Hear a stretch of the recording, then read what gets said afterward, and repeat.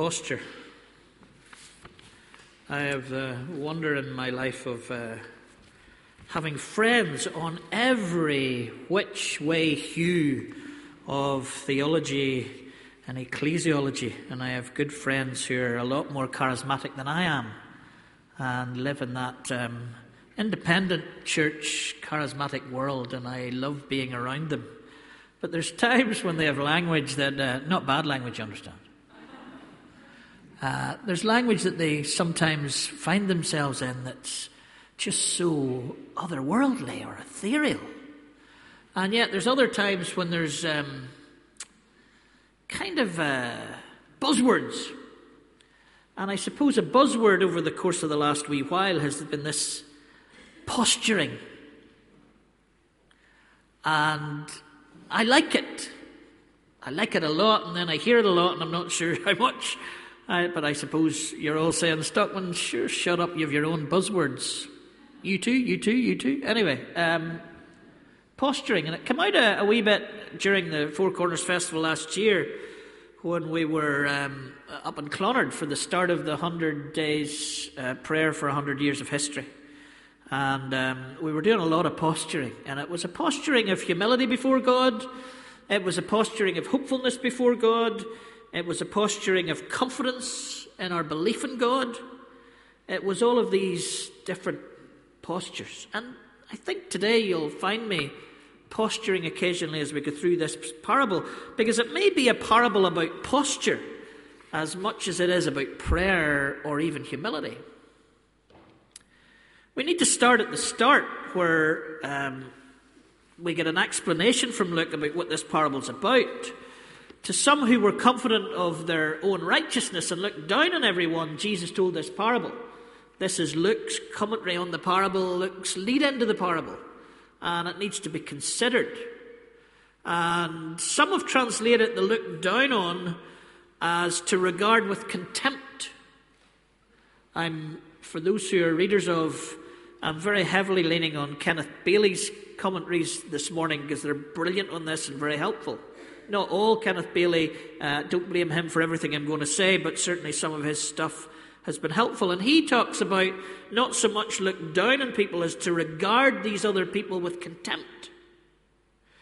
And Bailey pulls out that actually there's only two other places where this happens, really in the scripture in the same sense.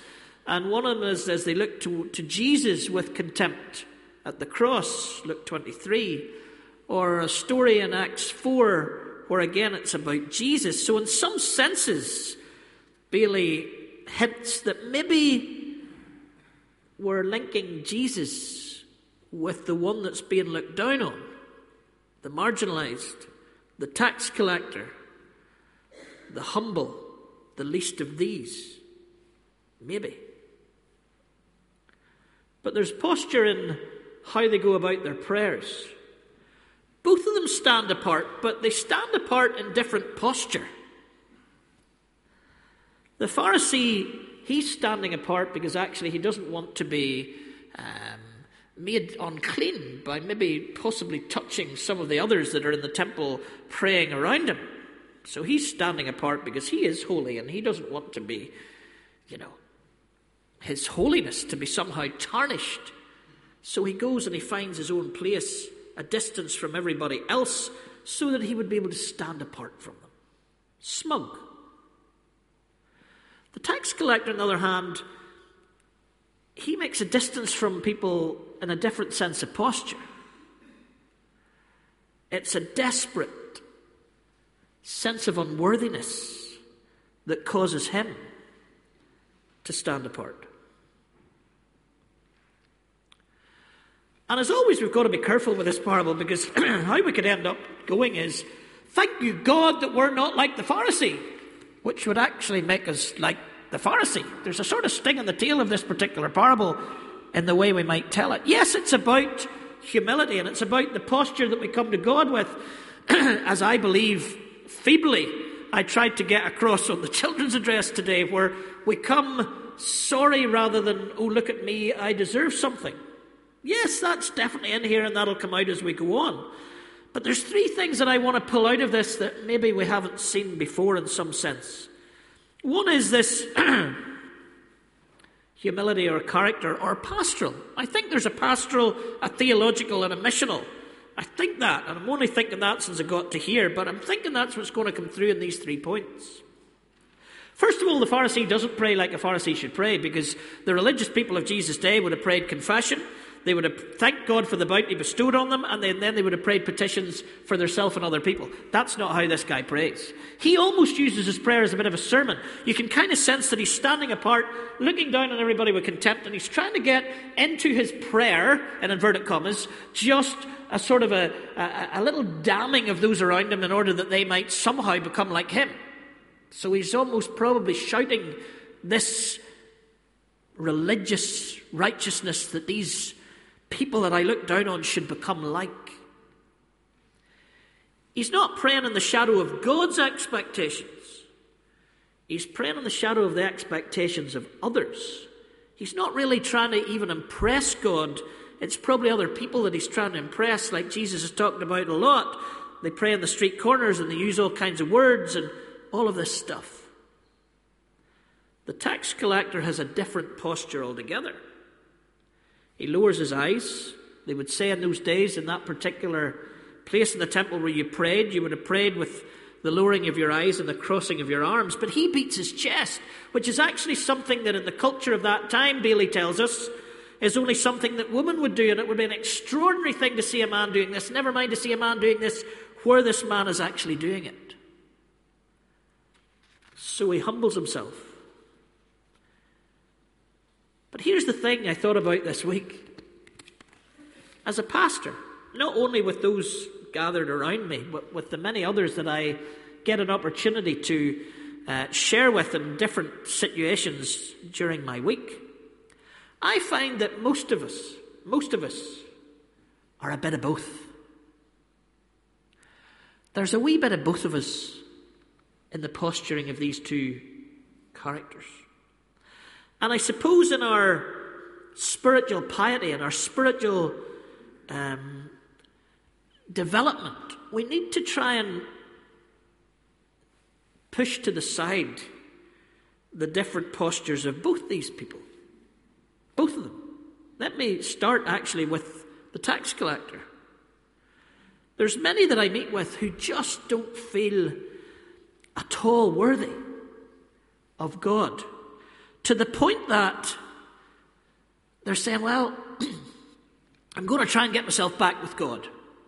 I'm going to try and get myself back with God. It's as if we're constantly trying to work at being with God, but actually we're so bad at it that God really doesn't want to know us. There's a humility that goes below the humility that we need. It's an unworthiness. It's a sense that we're looking down on ourselves with contempt. And we don't think we have anything to offer. It's like our salvation depends on us and not on God. I've always said evangelicalism that most of us have come from in Fitzroy and are still part of. It's this grace. We're going to come to the theology of this in a moment. It's we're saved by grace and grace alone. And then you receive that gift of grace and you've got to work like the clappers and the dickens in order to keep the grace that was a gift. Something very badly wrong with that. It's almost like justification by faith. The gift of grace is murdered at birth. As soon as you're born again by this gift of grace, you start pummeling yourself to try and somehow stay born. And that is in with all of us at different times. My friend Ricky Ross, singing with Deacon Blue, had albums out before Deacon Blue, and one of them's a beautiful song based on the title of C.S. Lewis's Surprised by Joy. There's a million roads that I'd not taken till you caught me with my eyes closed. Looking over my shoulder to see what's behind, I didn't see the promised land. And I fell back into your arms. It's hard when you don't know. I was so surprised by the joy. It was all that I could do to trust you with my life. Falling back into the arms of God. Falling back into the arms of God is a humble thing. But once we fall back into those arms, we need to stop looking at ourselves with contempt and start looking at ourselves as children, heirs of the Father, and joint heirs with Jesus. Everything has changed. Yes, we need to stay humble, but not looking at ourselves with contempt. And then the other side of it is, there's a wee bit of self-righteousness in all of us. And I'm thinking this morning, because I've been thinking for the last few days about, well, I've been thinking for the last couple of years actually, but more intensely in the last 10 days and more intensely in the last few days because of committee in session on Thursday night. Nolan the week before that, and then beyond that, you'll understand. Loyalism. Working class loyalism.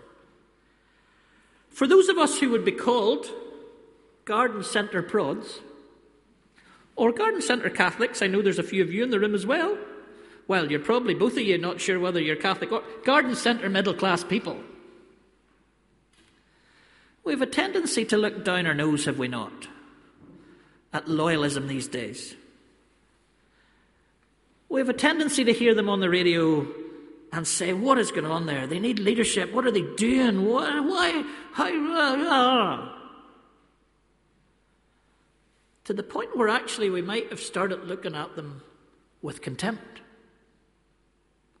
And this is a parable about looking at others with contempt.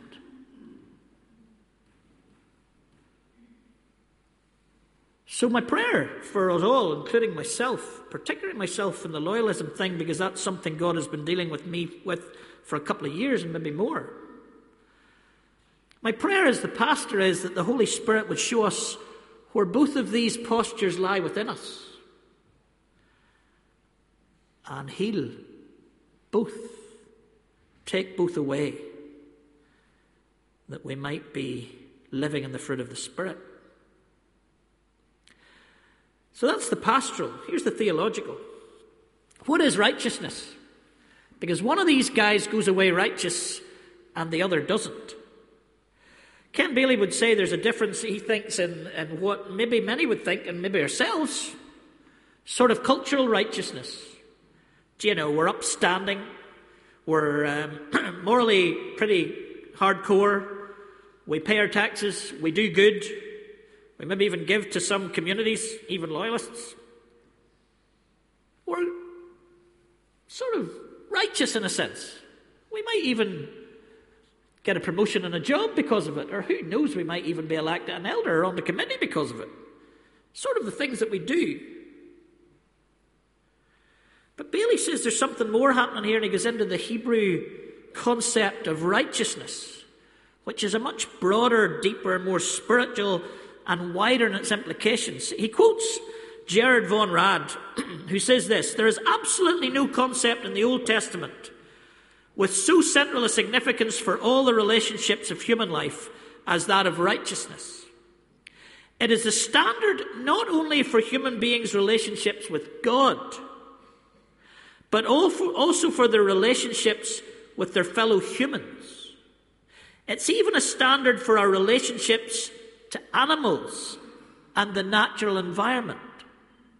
Righteousness is not just a self-righteousness that makes us somehow right with God or look good in front of others. This is a deep-seated, wide-ranging righteousness that changes all the relationships that we have with ourselves, with God, with others, and with the world that God created. And Bailey goes into Micah 6. Micah 6, I'm reading Eugene Peterson's paraphrase. Dear people, how have I done you wrong? Have I burdened you, worn you out? Answer. I delivered you from the bad life in Egypt. I paid a good price to get you out of slavery. I sent Moses to lead you, and Aaron and Miriam to boot. Remember all those stories about Shittim and Gilgal. Keep all God's salvation stories fresh and present. Keep all God's salvation stories fresh and present. The righteousness of the Old Testament is right here in what God's gift was bestowed on the people of Israel. He gifted them righteousness and salvation. And what does that mean for us as we gain that salvation or that gift of salvation? Micah chapter 6 and verse 8, a couple of verses later. But he's already made it plain how to live and what to do. What God is looking for in men and women, it's quite simple. Do what is fair and just to your neighbour. Be compassionate and loyal in your love. And don't take yourself too seriously. Take God seriously. God in the Old Testament bestows his gift of righteousness and salvation to his people and expects that out of that we will show the same kind of gift of giving to those around us in changed relationships. Where it comes here to the tax collector in the story asking God for mercy. The tax collector stood at a distance. He would not even look up to heaven, but beat his breast and said, God, have mercy on me, a sinner. Bailey would suggest that the word here is much deeper than mercy. It's God making atonement. God making atonement. Bailey thinks that we're here at the atoning sacrifice in the temple courts. And that this is why the man has come, because he's so desperate. He's so needy for God's salvation, for God's righteousness, because he's not of his own, that he's actually asking God to bestow atonement upon him and for him. And so in the parable that we're reading, we're finding the theology of, behold the Lamb of God who took away the sin of the world. And we're also seeing the Pauline theology of justification by faith. Because the righteousness, the justification, the salvation that the tax collector goes away with is bestowed on him not because of anything he's done, but because of what Christ has done for him. Eugene Peterson, Ephesians 2, 7-10. Now God has us where he wants us with all the time in this world and the next to shower grace and kindness upon us in Jesus. Now can I ask your tax collector looking down on yourself with contempt self to hear that again? God has us where he wants us with all the time in this world and the next to shower grace and kindness upon us in Jesus. Saving is all his idea. It's all his work. All we do is trust him enough to let him do it to us. It's God's gift from start to finish. We don't play the major role. If we did, we'd probably go around bragging that we'd done the whole thing. No, we neither make nor save ourselves. God does both the making and the saving. Are you seeing in that almost a commentary on the parable that we've read earlier? If we thought we could do it ourselves, we'd almost be bragging, like the Pharisee. No, the salvation's all from God. It's almost like the tax collector's posture is, or the song that he's singing is, nothing in my hands I bring, simply to the cross I cling. Now again, in a pastoral sense, so many people who come to me and say, oh, I'm just out of touch with God. I've kind of lost my faith. And I've lost my relationship with God, and I'm going to try and put it right again. Again, we're thinking that somehow with some of the things that we can do, we can put it right. But my friend Pierce Pettis in a song says, when you start to doubt that you exist, God believes in you. Confounded by the evidence, God believes in you. When your light burns so dim and your chances seem so slim, and you swear you don't believe in him, God believes in you. When you rise up just to fall again, God believes in you. Deserted by your closest friends, God believes in you. When you're so ashamed that you could die, God believes in you. And you don't do right even though you try, God believes in you. Blessed are the ones who grieve, the ones who mourn, the ones who bleed. In sorrow you sow, but in joy you reap. God believes in you. Those last words, taken as a paraphrase from the Sermon on the Mount, might be the tax collector's song. The ones who mourn, the ones who bleed. In sorrow you sow, but in joy you reap. And you go home as the one who is justified because God believes in you. When people say to me, I just don't feel my relationship with God, I think I've lost it, I'm saying, why has God moved? Because if this relationship is built on God's gift and God moving towards us, then it can't be lost unless God moves, because the gift's his, given by him. And the posture of the tax collector reminds us of that. Reminds us of that. That whatever the desperation is within us, the gift of salvation comes from a God who loves us. Finally, the missional posture. Back to Micah and Paul. In Micah 6, do what is fair and just to your neighbour. Be compassionate and loyal in your love. Ephesians 2, he creates each of us to be by Christ Jesus, to join him in the work he does. The good work he has gotten ready for us to do, work we had better be doing. It seems to me that one of the things that the Pharisees judged for is his standing apart. That one of the things the Pharisees judged for is that he's leaving these people that he looks at with contempt out of the missional posturing of the people of God. He's not reaching to them. He's standing away from them. He's not engaging with them. He's keeping himself safe from them. His posture is not the missional posture of a God who says righteousness and salvation means that all your relationships are different and that you will reach to all these folk that you used to look down with contempt. And so, Fitzroy, Stockman, were the dangers that missionally we're posturing in safe places that we won't go towards or we won't include or engage with. In Onialaku, we engage with those who are different. In the Holy Lands, we engage with challenging situations. Upstairs on Tuesday night, the local residents took on the police and the City Hall and everybody else. And I'm thrilled that they're taking them on in our building. Well, I'm thrilled that the meeting happened in our building. I was worried at one stage that they might take them on to the extent that we would need to bring other police in to stop the riot of that. But at least as a church, we're involved in the community discussions and the difficulties that are happening right here. How are we feeling about that? How are we engaging with that? And Donegal Pass. Is that one of the things we've been given a building for? Or what about dissident republicanism at Ardoyne? Oh, we've got that sorted out now, and there's still these dissidents who are still gurning and moaning. Oh, look down on them with contempt. Let's not be bothered listening to them.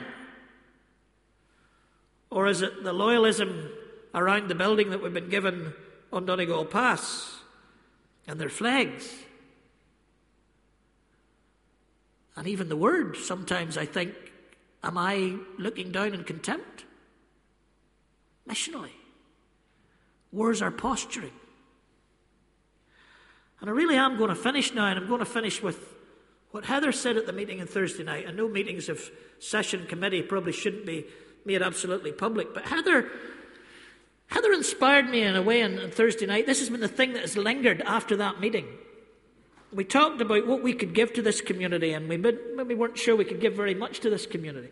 And Heather talked about sitting on committees on Donegal Pass and in the markets and in Lower Ormo. And she talked with Heather's usual enthusiasm about how people with so much less than us, materially, educationally, the possibilities and aspirations of life, in every way so much less than we had in that room on Thursday night.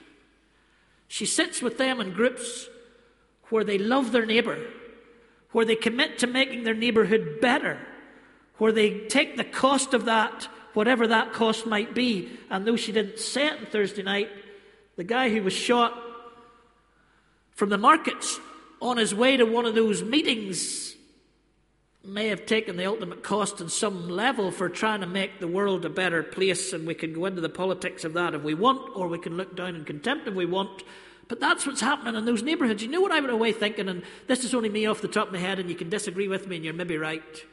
But let me pitch it out there on a Sunday morning. Has education made us fearful? Has education paralyzed us? Outside of the office that we work in, can we do nothing because we don't think we can? Or we don't think we're able? Or we're looking after our corner? Or we're looking down in contempt at those who actually we maybe should surround ourselves with to be inspired? Posturing, Pharisee, bragging, tax collector, looking down on himself with contempt. But the one who found God was the one who was honest and vulnerable and just cried out for mercy, cried out for atonement, cried out for the gift of grace. That changes everything. Let's pray. Lord, indeed, search our hearts. Help us maybe to go home and to open Luke chapter 18 and to put ourselves into this parable and to ask ourselves where we are in this parable and to seek that your Holy Spirit would blow through. Change us by your gift of grace into those who would share your gift of grace. In Jesus' name. Amen.